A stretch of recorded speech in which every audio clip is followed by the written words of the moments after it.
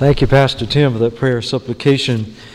And certainly our hearts go out to persecuted brothers and sisters all over the world. We want to always be mindful of those that make great sacrifices to enjoy the privilege of worship and hold the Word of God in their hands and things that we are so easy to take for granted. Speaking of the Word of God, I would invite you to turn in your copy of God's Word to 2 Peter. We're going to be looking at chapter 3 as we continue in this series. And just dawned on me, I started the series about almost a year ago, in September, and we're getting to the end here. Praise! Some of y'all are thinking, praise the Lord. And so, but it's been an interesting and a wonderful exposition for me to exposit this portion of God's Word. Often you've heard me say in the preaching of this series, we must rise above the entanglements of our earthly residency in order to fully embrace our citizenship in the kingdom of heaven. God continually challenges me with those words as I think about the Apostle Peter, and he's helping these early believers in Asia Minor that he's writing these two epistles to see that they're more than just ordinary citizens, that they're more than just everyday people, that they are indeed a holy priesthood, a royal priesthood. They are indeed the people of God. They are citizens of an eternal kingdom, and he's challenging them to see themselves as God's Word depicts them, and that they are indeed the very children of God, citizens of an eternal kingdom, that they will live forever in the presence of God. And he's encouraging them to rise above the entanglements of a world that seems to drag them down. In first epistle of Peter, we talked about how he's writing to warn the believers of the encroachment of persecution that was going to just continue to intensify as one deranged Roman emperor, pagan emperor after another would incite persecution against the believers, and that would just continue into a fervor until Nero himself, I think, just kind of brought it to a head. And in this second epistle that Peter's writing, Peter changes his tone. He's not talking so much about persecution now as he is giving a stern warning to those early believers. Soon after the resurrection and ascension of Jesus Christ, who would have thought that in the life of the church they would have to be dealing with spiritual imposters, false teachers, apostates? And Peter's warning them. Now, I remind you that Peter is in a prison cell in Rome, probably not long away from his own execution. And yet his heart beats for the believers, for the church, and he's continually writing to warn them, to be on the alert. And so we'll be seeing some of that as we continue in chapter 3 of 2 Peter this morning. The author Nathan Busenich, in his book Living a Life of Hope, explained that the very hope of Christ's coming was of paramount importance to the early Christians. Its certainty was so real in their lives. The second coming of Christ was such a reality in their very lives that those first century believers would oftentimes greet themselves with the word Maranatha. Lord, come quickly. And they lived at that great expectation. Jesus foretold that in his apocalyptic chapter there of Matthew chapter 24 in verse 29 and 31. Jesus foretold his second coming again to deal with unrighteousness and sin and evil and to establish his kingdom. Those angels, you may recall, that were there as the disciples watched as Jesus was ascending into heaven, and lo and behold, there were two angels that says, men of Galilee, this same Jesus that you saw going up into heaven, he's coming again. He's coming in the same manner. Oh, listen, there were plenty of references in the New Testament of the coming of Christ again. 1 John chapter 3, verses 1 through 3, the Apostle John talks about this glorious hope of the coming of Jesus again. The Apostle Paul lived it. Virtually lived the reality of the second. He lived as if the second coming of Christ could occur that day or the next day. And right into Titus, in Titus chapter 2, verse 13, we call it the blessed hope. He says, looking for the blessed hope and glorious appearing of our great God and Savior, Jesus Christ. I ask you, brothers and sisters, do you live with that blessed hope?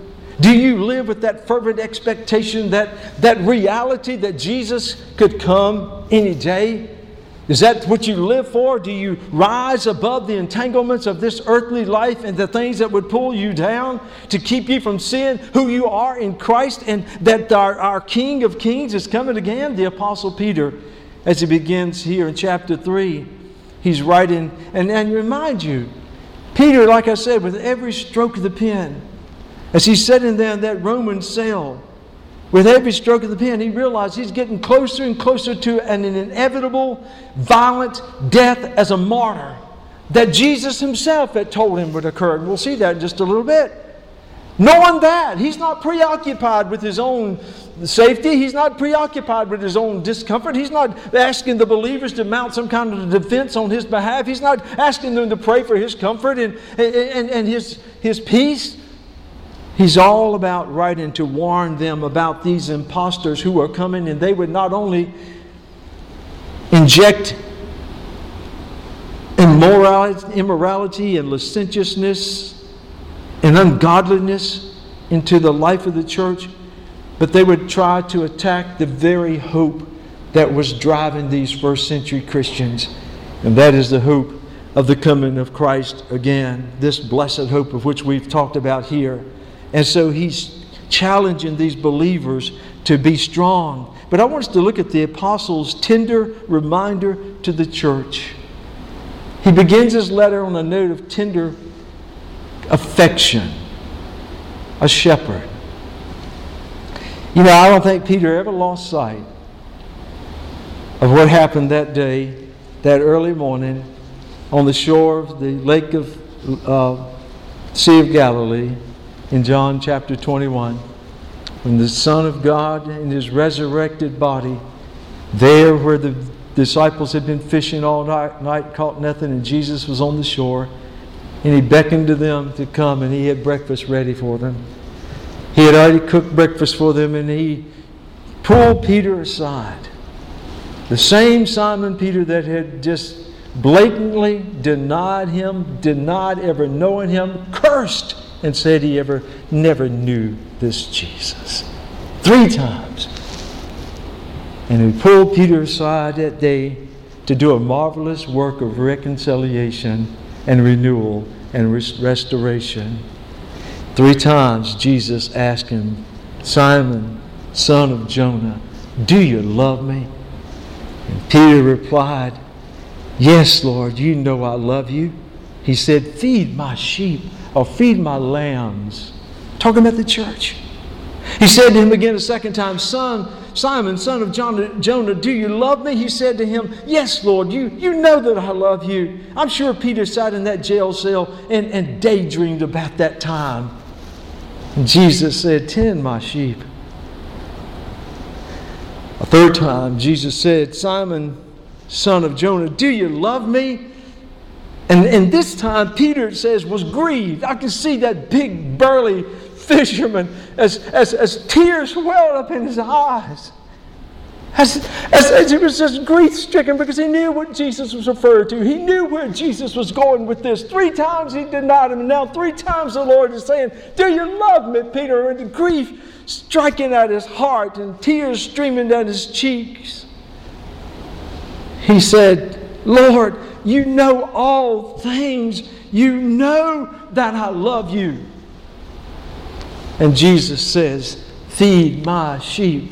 This wonderful, faithful, dedicated servant of the Lord, shepherd of the church, is writing. And look how he begins chapter 3 in this epistle. He says, beloved, beloved. You see, he's beginning, and you just see the shepherd's heart as he's giving a tender reminder to the church. First of all, the shepherd reminds them of who they are. They're the beloved. You know, it's interesting because the New International Version has it translated, dear friends, but one of the commentators as I was reading, he says, that's not strong enough. It's not dear friends, it's beloved. Those who are loved by God. Those who are loved by the Savior. Those who are covered by the atoning blood of the precious Lamb of God. Beloved. It makes me think about that song, that hymn that we sing, I love so much. Amazing love. How can it be that thou, my God, should die for me?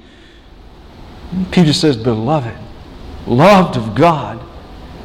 And I believe the implication is there also in that Peter is saying, and I love you too. I'm your shepherd. I'm the one that the Lord recommissioned 3 times to tend and to feed my sheep. Peter reminds them of who they are. But he also in this, he's addressing any mental lethargy. We get lazy in our minds sometimes if we're not careful. And he's trying to kind of wake them up a little bit. He's waking his beloved up there. He says, beloved, I now write to you this second epistle. He's making sure they understand I'm the same author that wrote you the first one. The content is different. The tone is different, but I'm the same Peter. And so he's saying, I now write you this second epistle, in both of which I stir up your pure minds by way of reminder. He said, I just want to remind you, don't get lazy in your thinking. I want to take you back so you remember.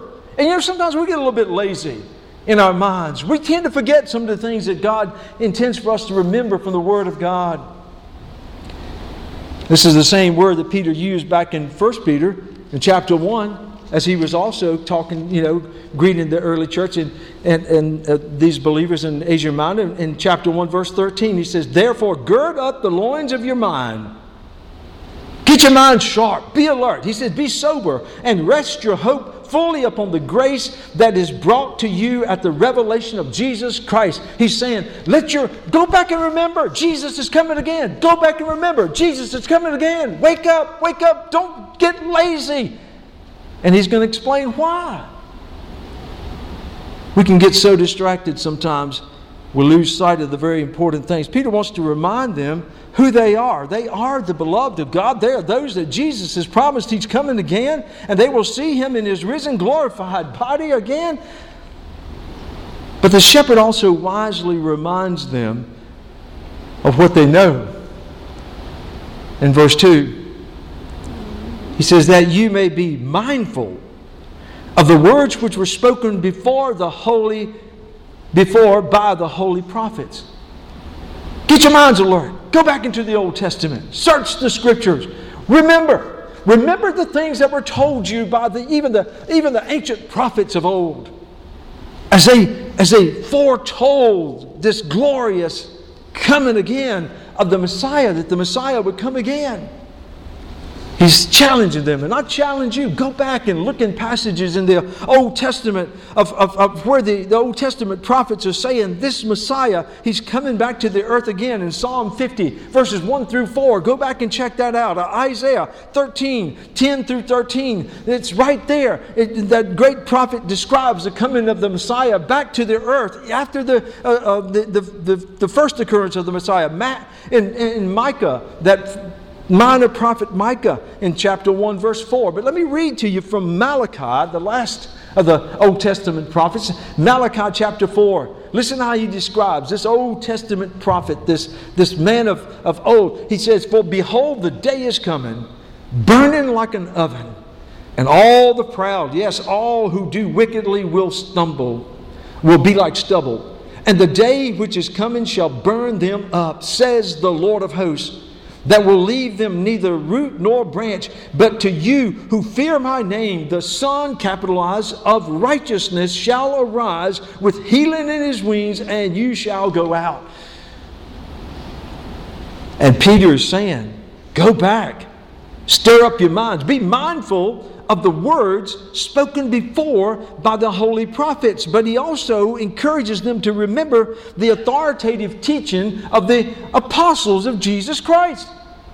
Look what he says as he continues in verse 2. He says, and of the commandment of us, the apostles of the Lord and Savior. Peter's not putting himself on a pedestal here and say, of me, the head apostle, the one that's always referred to first.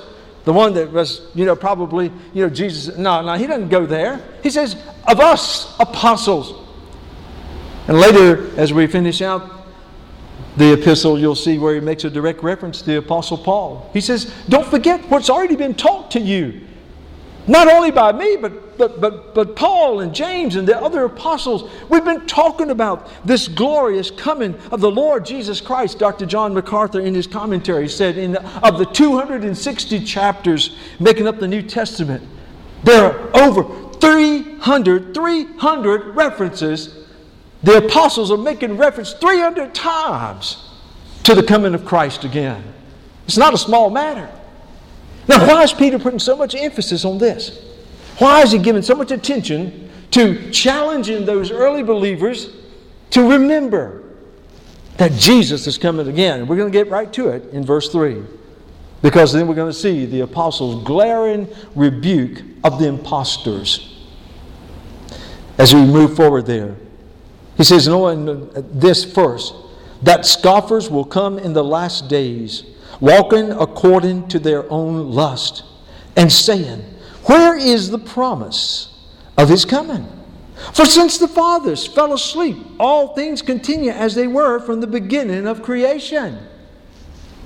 This is not the first time we've seen Peter deal with these false prophets, these false teachers. Let me tell you something, brothers and sisters. They were prevalent then in the first century, and they're prevalent now in the 21st century. Breaks my heart to think that there are people standing in pulpits of churches across this nation today that don't even believe that this is truly the Word of God. They're more positive, motivational speakers than they are preachers and proclaimers and expositors of the Word of God. And even those that we even recognize that somehow is connected to the Word of God will dispute many of the prophecies in the Old Testament and the New Testament. And believe it or not, there are those that even deny that Jesus is coming again. So you see, these false apostates, these wolves in sheep's skins, they're not a new thing and they're not extinct. They're still out there, and that's why Christians today need to be alert. You need to have your mind stirred up with the Word of God to remember, lest you fall under the teaching of somebody that tries to sway your thinking and dissuade you from believing that Jesus is coming again. Back in 2 Peter chapter 2, we saw these impostors described vividly. As Peter, in verse 12, for instance, in chapter 2, he said, but these, like natural brute. I think about bulls in a china shop, where these are spiritual bulls in the spiritual china shop. But these, like natural brute beasts, made to be caught and destroyed, speak evil of the things that they do not understand, and they will utterly perish in their own corruption, and will receive the wages of unrighteousness as those who count it pleasure to carouse in the daytime. They are spots and blemishes, carousing in their own deceptions while they feast with you. Do you get that? Peter said, listen, these are not outsiders attacking the church. These are people that have infiltrated the church. They're in your very midst. They're partaking of the Lord's Supper with you. They're partaking of the love feast with you. And they call themselves Christians, but listen to their lying tongues. Jude, that little book that we've been paralleling with the second epistle of Peter, he captures the essence of this too. In verse 16, he says, these, speaking of the apostates, these are murmurers, complainers, walking according to their own lust, and their mouth and they mouth great swelling words, flattering people to gain advantage. But you, beloved, listen to what he says, similar to what Peter said. But you, beloved, remember the words which were spoken before by the apostles of our Lord Jesus Christ. You see? Again, Jude picks up on that. Remember, go back and refresh your mind. How they told you that there would be mockers in the last times who would walk according to their own ungodly lusts. These are sensual persons who cause division, not having the Spirit. And Peter now continues his exposure of these false teachers, if you will, here, who dare to say there, and as we go back to chapter 3, in verse 3, he says, knowing this first, that scoffers will come in the last days, walking according to their lust. Listen, Jesus had foretold in that apocalyptic chapter 24, Matthew 24, he said that there would be false teachers coming, false preachers coming, false prophets coming. You remember when Paul the apostle was there at Miletus and he called for the elders of Ephesus in Acts chapter 20. One of the things that he concluded his speech to those elders from the church of Ephesus, he says, beware, watch out. Because there are wolves who are in your midst who have sheepskins, and they will come and they will bring false teachings. He said, beware. 1 and 2 Timothy, the same thing. Paul warns that these false teachers and false preachers are coming. And Peter reminds the believers of the sinful motivations of these false teachers. He says, listen, these are not Sunday school boys that are in your midst. These are people who practice immorality on a regular basis. These are people who are caught up in licentiousness and immorality, and they're covetous and they're greedy. He's exposing them because the church needs to know that. And when anybody proclaiming the Word of God or professing to be a messenger from the Lord talks more about how you need to send him money or his ministry and support it, and he does expositing the Word of God, I think red flags ought to go up all over in your mind. This prosperity gospel garbage that's out there that's misleading people and getting people to concentrate more on their little kingdoms here on the earth than the kingdom of God needs to be exposed. And heaven forbid that any person that sits under biblical teaching would dare to support these kind of false ministries and false teaching that has pretty much lulled God's people today into kind of a spiritual slumber. They don't even look for the coming of Christ again because all they're thinking about is materialism and selfish gain. And Peter is exposing them for what they are. He said, listen, we've warned you. They're coming. They're here. As we look at verse 4, we see the apostle reveals the dangerous message. Not only are they dangerous in their lifestyle and the seeds of immorality and sinfulness that they spread in their crude, rude lifestyles. He says, listen, that's just part of the formula. He says that the real danger is in the message that these apostates are bringing. How dare them, in verse 4, and saying, where is the promise of his coming? For since the fathers fell asleep, all things continue as they were from the beginning of creation. You see what they're doing? They're attacking the very blessed hope of the church. Remember who's behind these false teachers, these wolves in spiritual sheepskins. Remember who's facilitating their ministries. It's the father of lies, the prince of darkness. He's been at it from the very beginning. And Satan knows better than anybody. If you can take the hope that the church has, that Jesus is coming again away from them, if you can rob that jewel of precious hope from the Christian, then you've got them on your turf then. And he appeals, first of all, to the Christians as they seek to counter these groundless assertions of what Dr. MacArthur called uniformitarianism, which is basically the essence of evolution and all of that everything is just a long process from the beginning all the way. Nothing's changed. There's been no real divine intervention. Nothing has changed. Seasons come, seasons go, sunrise, sunset, day after day. It's just the same mundane process. Tides come in, tides go out. Civilizations rise. Oh yeah, there's nothing divine about what's going on the earth. And therefore there won't be any divine return. So Peter counters this, first of all, with the historical record. Look at chapter 3, verse 5. He says, for this they willfully forget. Who? The false teachers. They have intentionally, knowingly, consciously forgotten, erased from their minds, put it out of their mind. It's kind of like if you approach a Christian who claims to be, a believer in evolution or some form of evolution. And you begin to quote from the Word of God or read from the Word of God, the historical record of the Word of God. Oh, I don't want to hear that. Who can believe that there was an intelligent designer of everything? I'm asking, how can you believe that we all evolved from a little amoeba in a cesspool of water billions of years ago, got struck by lightning and turned into a monkey and then walked away a man? It takes a whole lot more faith to believe that than what I see God giving me in the Word of God. But he says that they willfully, they don't want to hear. Says, for this they willfully forget that by the Word of God, and let that sink in, that by the word of God, the heavens were of old, and the earth standing out of water and in water. Man, when you go back and read in Genesis, that's exciting. I mean, my goodness, how God, let me just go back.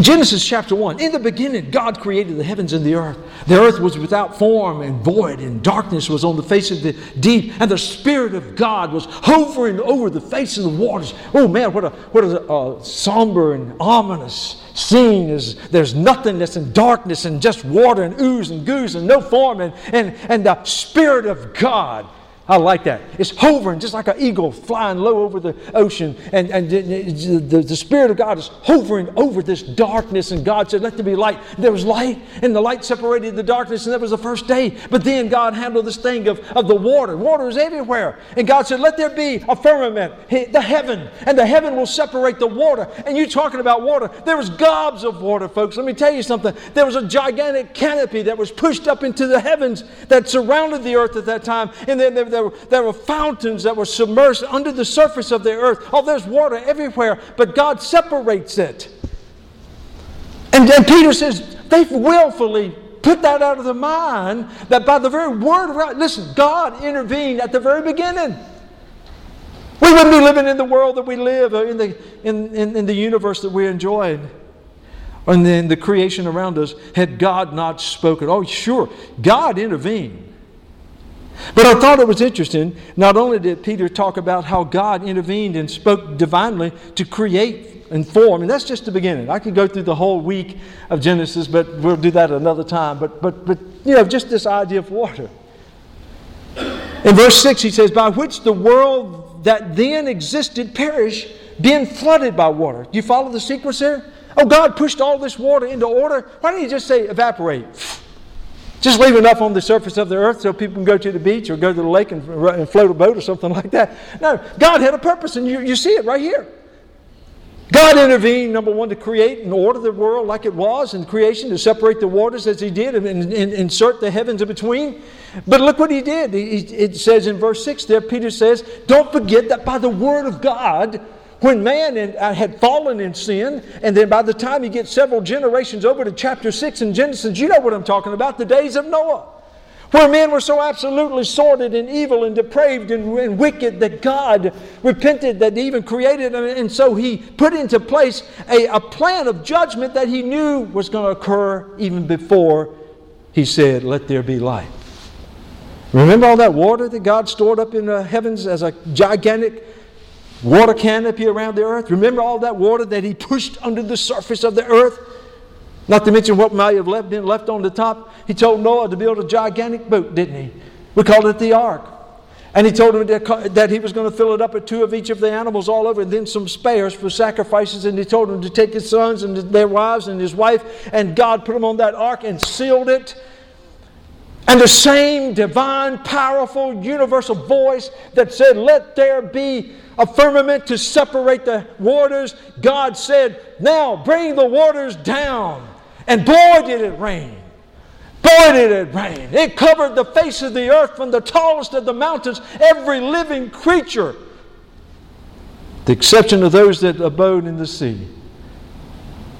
And those who were on board the ark perished. Peter said, don't forget what the history book tells you. That this God is not just some disinterested, disengaged deity that's off there and just leaving everything to some eternal process to go along and randomly occur at the end. Oh no, he's been a God of intention and design from the very beginning, and he has divinely intervened. Don't forget what the word says. And he brought judgment. But then, it's interesting. Peter says, now having knowing that God intentionally intervened to bring judgment upon the sinful world, then, look what he says in verse 7. It ought to rattle the timbers of every person that rejects the name of Jesus Christ, because this same divine, all-powerful, all-knowing, sovereign God who spoke the existence of the world into existence, who spoke the judgment upon the world and killed every living thing on the face of the earth, this same God knew then and knows now and knows that there's coming a day He's going to destroy this world again. It won't be by water, because in Genesis chapter 9, after Noah and the animals and everybody, man, you're talking about a spell. Whew, been on a boat with the animals for a year. But anyway, that's beside the point. But when they finally got outside in the fresh breeze and offered a sacrifice, and God said, by the way, Noah, I'll never destroy the world again by water. That's a one-time deal. And to prove it, there's a rainbow. My rainbow. My rainbow. I put it there.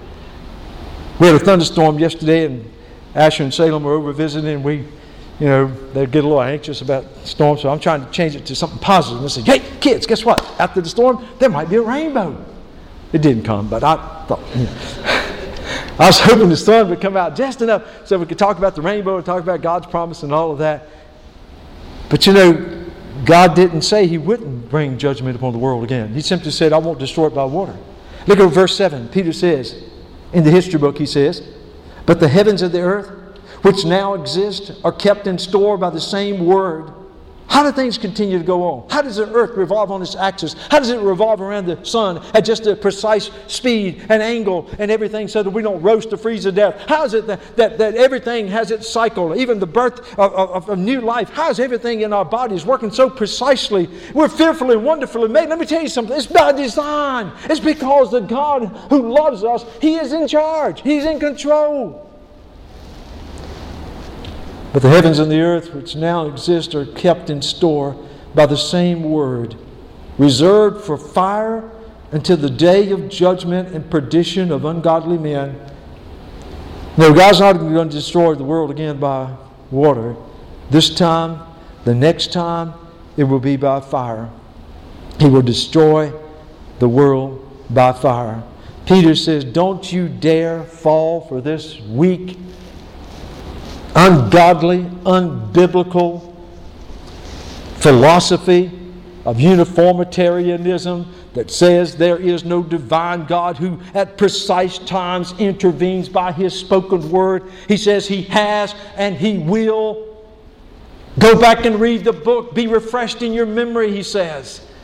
And he tells them that this world will be judged. All of these scoffers and apostates and wickedness and all the vile people of the world and leaders that are leading people in the ungodly pathways, God says they are coming to judgment. Not my word, Peter says. It's the word of God. And all it's going to take is the spoken word of God. Even King Solomon fell into that trap of saying, everything goes on as it was. There's nothing new under the sun. Of course, Solomon had some moral issues of his own. And there are those that are teaching this today. You know why they want to totally just eliminate the concept of the second coming of the Lord again? Because you know what the second coming of the Lord, it means joy for us. It means that we'll be restored. That means that we'll have the blessings of heaven. It means that all the promises that the Scripture gives us as citizens of the kingdom of heaven, heaven included, are out there. And when He comes again, we're going to have the full benefit of receiving all of those blessings. But for those who are out of the will of God and halfway believe what the Word of God teaches, they know the second coming of Christ means judgment. And if there's anything that they want to deny, is a judgment. And I think about the crude and sinful crowd that's out there today, the proponents of homosexuality and free divorce and pornography and illicit sex and abortion. They don't want to hear about judgment. Heaven forbid you talk about them being held accountable for their sordid deeds, ungodly deeds. And so therefore they want to attack the second coming of Christ so that there will be no judgment. Finally, we look at the apostles' bold refutation of their lies. So we talk about what Peter's describing here, beginning there in verse 5 as we've looked at. Look at verses 8 and 9. He counters their teaching as he takes them back to look at the Genesis record of creation and the Genesis record of the judgment of God, and reminds them that there is coming a fiery judgment upon this earth. But then he alludes to the divine nature of the Lord God to counter their teachings. He says, just remember our God. He said, look at verse 8. But beloved, do not forget this one thing, that with the Lord 1 day is as 1,000 years, and 1,000 years as one day. Do you remember what they were saying back there? Where's this day of the Lord? Where's the coming of the Lord? You Christians are talking about. Why? The fathers talking about the patriarchs. Since they've died, there's been no change. He's not come back. I haven't seen him yet. And Peter reminds them something very important about the eternal nature of our God. That's just it. He's eternal. We're finite. I mean, if we're honest, we'd have to say we get a little bit impatient with God. Because sometimes He doesn't do things just when we want Him to do it. But, we're always looking at our watch. Not many people wear watches anymore. They pull out their cell phone. But they're looking at something to gauge time or look at the calendar. Hurry, hurry, hurry. And they're saying, look, all this time, He's not come back. Surely He's not coming back. And Peter says, hey, don't forget, beloved, and he uses that term again, very tenderly. He says, do not forget this one thing, that with the Lord, one day is as 1,000 years, and 1,000 years as one day. And so therefore, God's not subject to time. He's not up there in heaven wringing His hands, oh my goodness, it's already Tuesday. And, it's already, 2017. I got to hurry up. He has a plan. And He's an on-time God. But I promise you, you don't need to try to hurry God up. He's always done what He needs to do at the very time that He wanted to do it. And He reminds them, Peter's quoting out of Psalm 90, verses 1 through 4, when he talks about, with the Lord, a day is 1,000 years, 1,000 years is a day. And then look at verse 9. And this is important because Peter contrasts the patient God with the impatient man. In verse 9, he says, the Lord is not slack concerning His promise, as some count slackness, but is long-suffering towards us, and not willing that any should perish, but that all should come to repentance. That's the nature of our God. He number one, He's not subject to time. He's eternal. But He's also a God who is long-suffering. He's patient. God has a plan. He is indeed coming again. The Lord is coming again. He will judge the earth in fire again. Or He will bring, not again, but for the first time. That's all going to occur. But back in Exodus in chapter 34, when God revealed Himself to Moses, God spoke about His nature. In verse 6, the Lord passed before him, Moses, and proclaimed, the Lord God, Yahweh, merciful and gracious, long-suffering and abounding in goodness and truth. God is divinely patient. And He's waiting. What is He waiting on? He's not willing that any should perish, but that all come to repentance. And let me qualify that, lest anybody think I'm preaching universalism where it says, oh, hallelujah, God's going to save everybody. All you got to do is be a human and God's going to love you and you'll be the object of His... No. God's made that abundantly clear. The Lord's made that abundantly clear. When He taught about the two ways, the broad way that leads to destruction, He says, oh, there's many on that way that leads to destruction, that leads to eternal death. Oh, yeah. There are going to be more people that will die and go to hell than there will be people that will have eternal life. Because He said the narrow way leads to life and there are few that go that way. Jesus said that. No, He's not talking about that God is waiting for everybody. But you know what? God knows exactly who He's going to save. And Jesus said in John chapter 6, no one comes to the Father, comes to the Son, lest the Father draw him. Jesus told His disciples in John 15, you didn't choose me, I chose you. God knows exactly who is going to occupy heaven for eternity. And He's patient. And He's waiting. He's not going to miss one soul. The archangels in heaven and all the heavenly hosts aren't going to rush Him. Have you ever been with a crowd, and you just want to enjoy the scenery? Maybe you're on a trip or vacation, and you're taking in the scenery. Come on, hurry up. We got to go to this other place. We got to go, Nobody's going to rush God because He's down to the last soul that He has predestined to be a part of heaven. But when that soul kneels on their knees and prays and sincerely commits their life to Jesus Christ, believing everything the Scripture tells them about salvation and the blood of the cross, the last drops apply to their soul, then time rolls. And that's when God will bring everything to a conclusion. And aren't you glad that God is patient? He's an on-time God.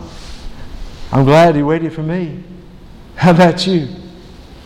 I'm glad He's still waiting because I'm still praying for people that I love, I know, who are walking in darkness, who may even claim to be Christians nominally, but deep down their lives betray the fact they're not really followers of Christ. They just wear the label, the cross. And I'm praying that if God's going to stir their heart, I pray that He's patiently waiting for them. If they're truly chosen by the Lord and He's going to come upon their hearts with conviction that they will come to give their life to Jesus Christ, I'm thankful. But God is an on-time God. He is a patient God. He is a divine, involved God. And hallelujah, brothers and sisters, He's coming again. He's coming again. The Apostle Paul told us in Galatians chapter 4, verse 4, that in the fullness of time, at the ripeness of time, that God sent His Son to be born of a virgin. God knew exactly, precisely, to the very day, to the very minute when Jesus Christ, His Son, would come into this world for the first time. And I submit to you that by His divine timing, He knows exactly when Jesus is coming again. I pray that every one of you genuinely knows Jesus Christ as your Lord and Savior. I pray that every one of you knows with certainty that when you leave this world, whether by death or the rapture of Christ, that you'll be in His presence for eternity. I pray that you know that you are indeed even now an eternal citizen of the kingdom of God. And the only way that you can know that is, first of all, believe what the Bible says when it tells us that all have sinned and come short of the glory of God. All people have sinned. And the penalty of sin is eternal separation from God. We know it is hell for eternity, but the gift of God is eternal life through His Son, Jesus Christ. And it tells us in the Word of God, if we confess with our mouth the Lord Jesus, in Romans chapter 10, verse 9, if we confess with our mouth the Lord Jesus and believe in our hearts that God raised Him from the dead, He says, you shall be saved. Whosoever genuinely, authentically call upon the Lord shall be saved. And Christianity is more than just ascribing to a belief system. It's more than just being a member of a church. It's more than having a label. Listen, let me tell you something. It's following the Lord Jesus Christ. It's confessing your sins, repenting of your sins. It's coming before the Lord and saying, Lord Jesus, I want to follow you obediently, practicing the principles of your word for the remainder of my life. I don't want to be in charge of my life. I want you to take control of my life. Till my dying breath on this earth, I want you to lead, and I'm going to follow. It's bearing the fruit of the Holy Spirit that presides in you so that people see evidence that you are a follower of Jesus Christ. It's how you live your life day by day. And you bear fruit and evidence of it. I pray that is what you know and has occurred in your life. But I can't make that decision for you, and I don't make that judgment for you. That's between you and the Lord. But I encourage you today, don't let something like that drift along, thinking that you are a Christian, and all the while you never have taken a step of faith towards the Lord Jesus Christ. If God is moving on your heart today, if God is stirring your heart with deep conviction, you know you're not a Christian, you know that Christ is not the Lord of your life. If God is drawing you to the Lord Jesus Christ today, I invite you to come. I would be very happy, or any of the pastors, to sit down and take the Word of God and walk you through this wonderful life-transforming decision if God is drawing you.